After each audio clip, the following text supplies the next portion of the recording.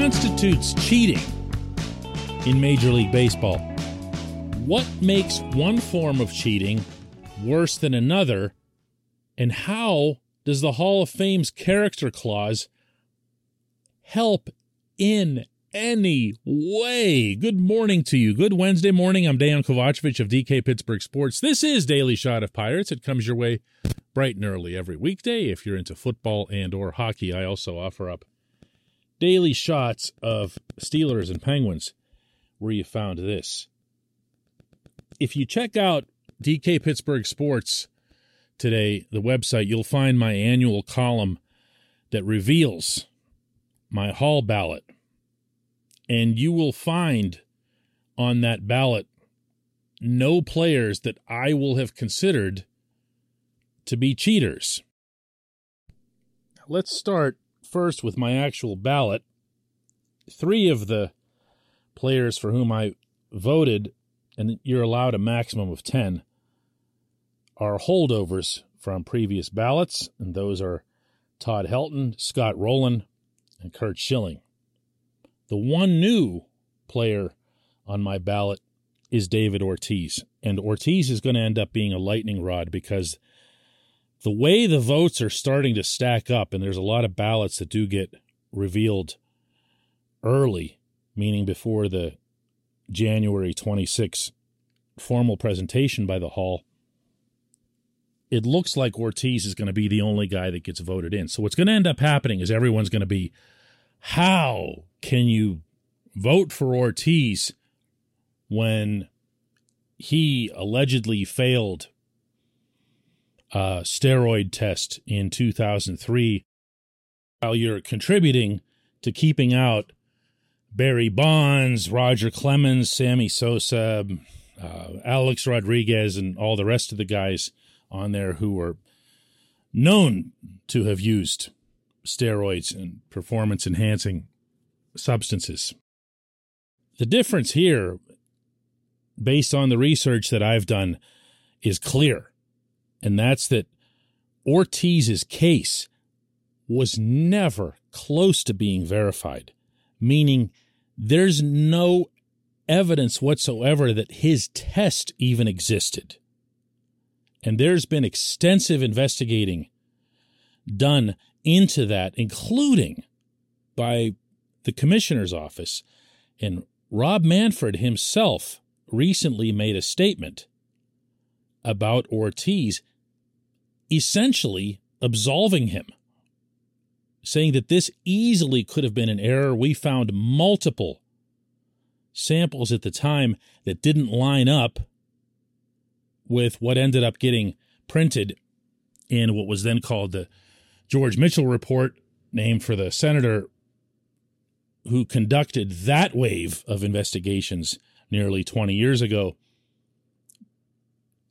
Everyone went out of their way to distance Ortiz from this single element to the case that he'd have cheated.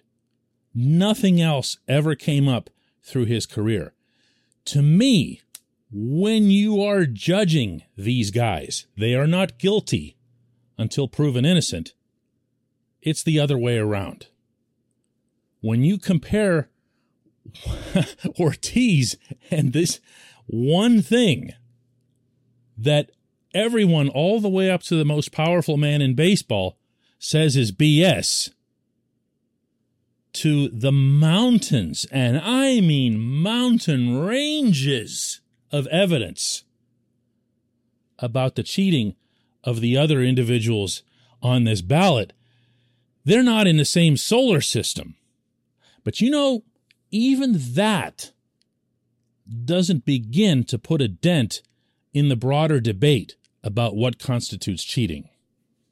This portion of Daily Shot of Pirates is brought to you by our friends at North Shore Tavern, that's directly across Federal Street from PNC Park. It's home of Steak on a Stone, an eating experience, underscoring the word experience.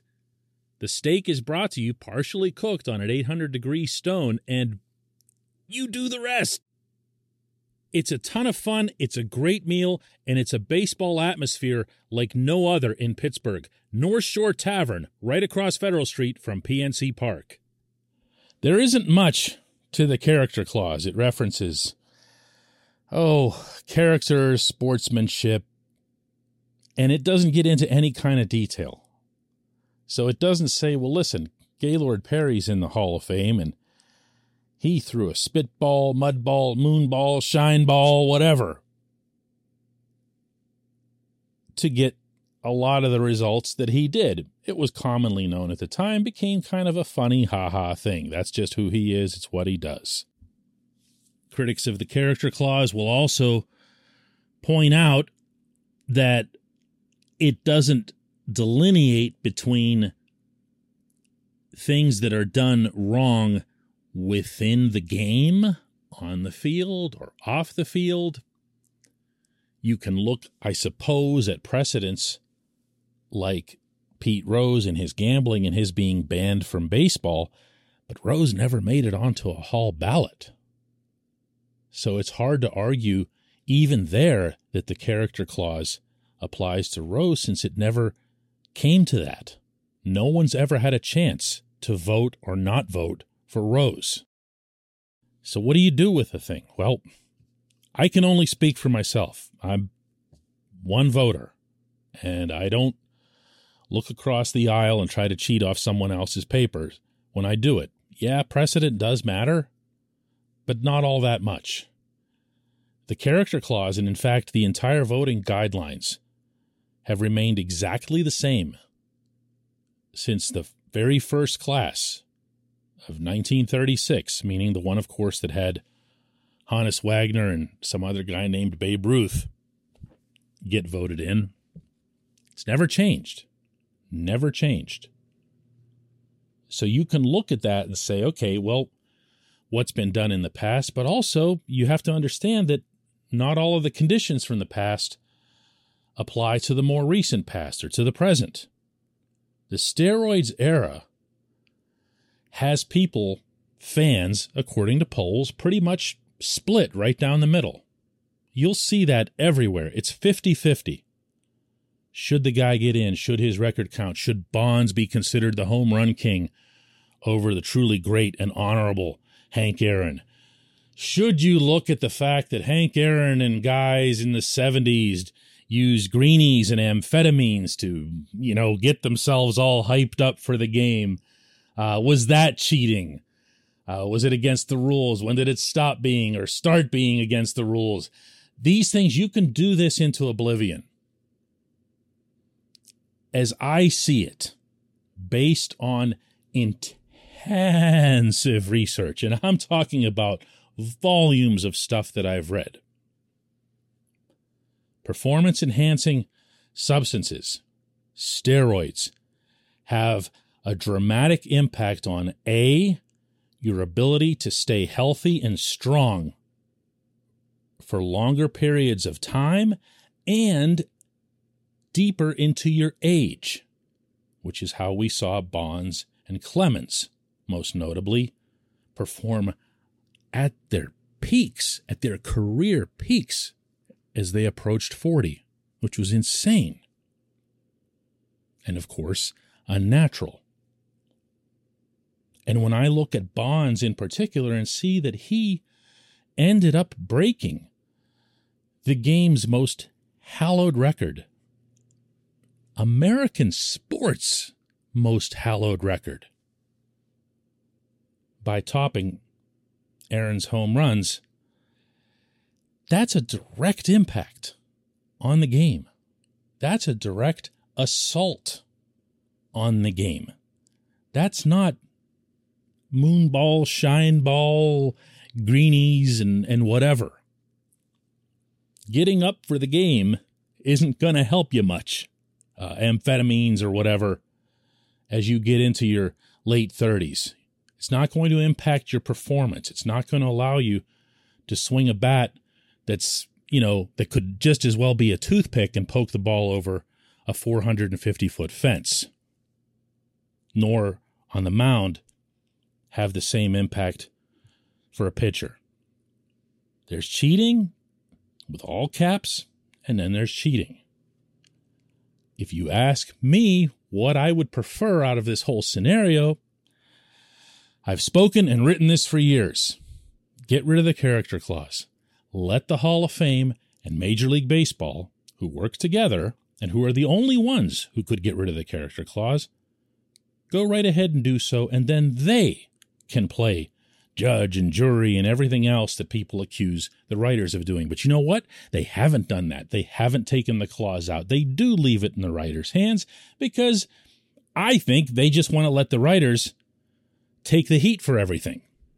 Okay, fine. Doesn't bother me at all. I'm going to follow the guidelines as they are. If they had dropped the character clause this year, I would have voted for Bonds and Clemens and Sosa and A-Rod and everyone else on that list who cheated. Why? Because I'd have had no reason not to. But you know what? They left it in. When we come back, just one question.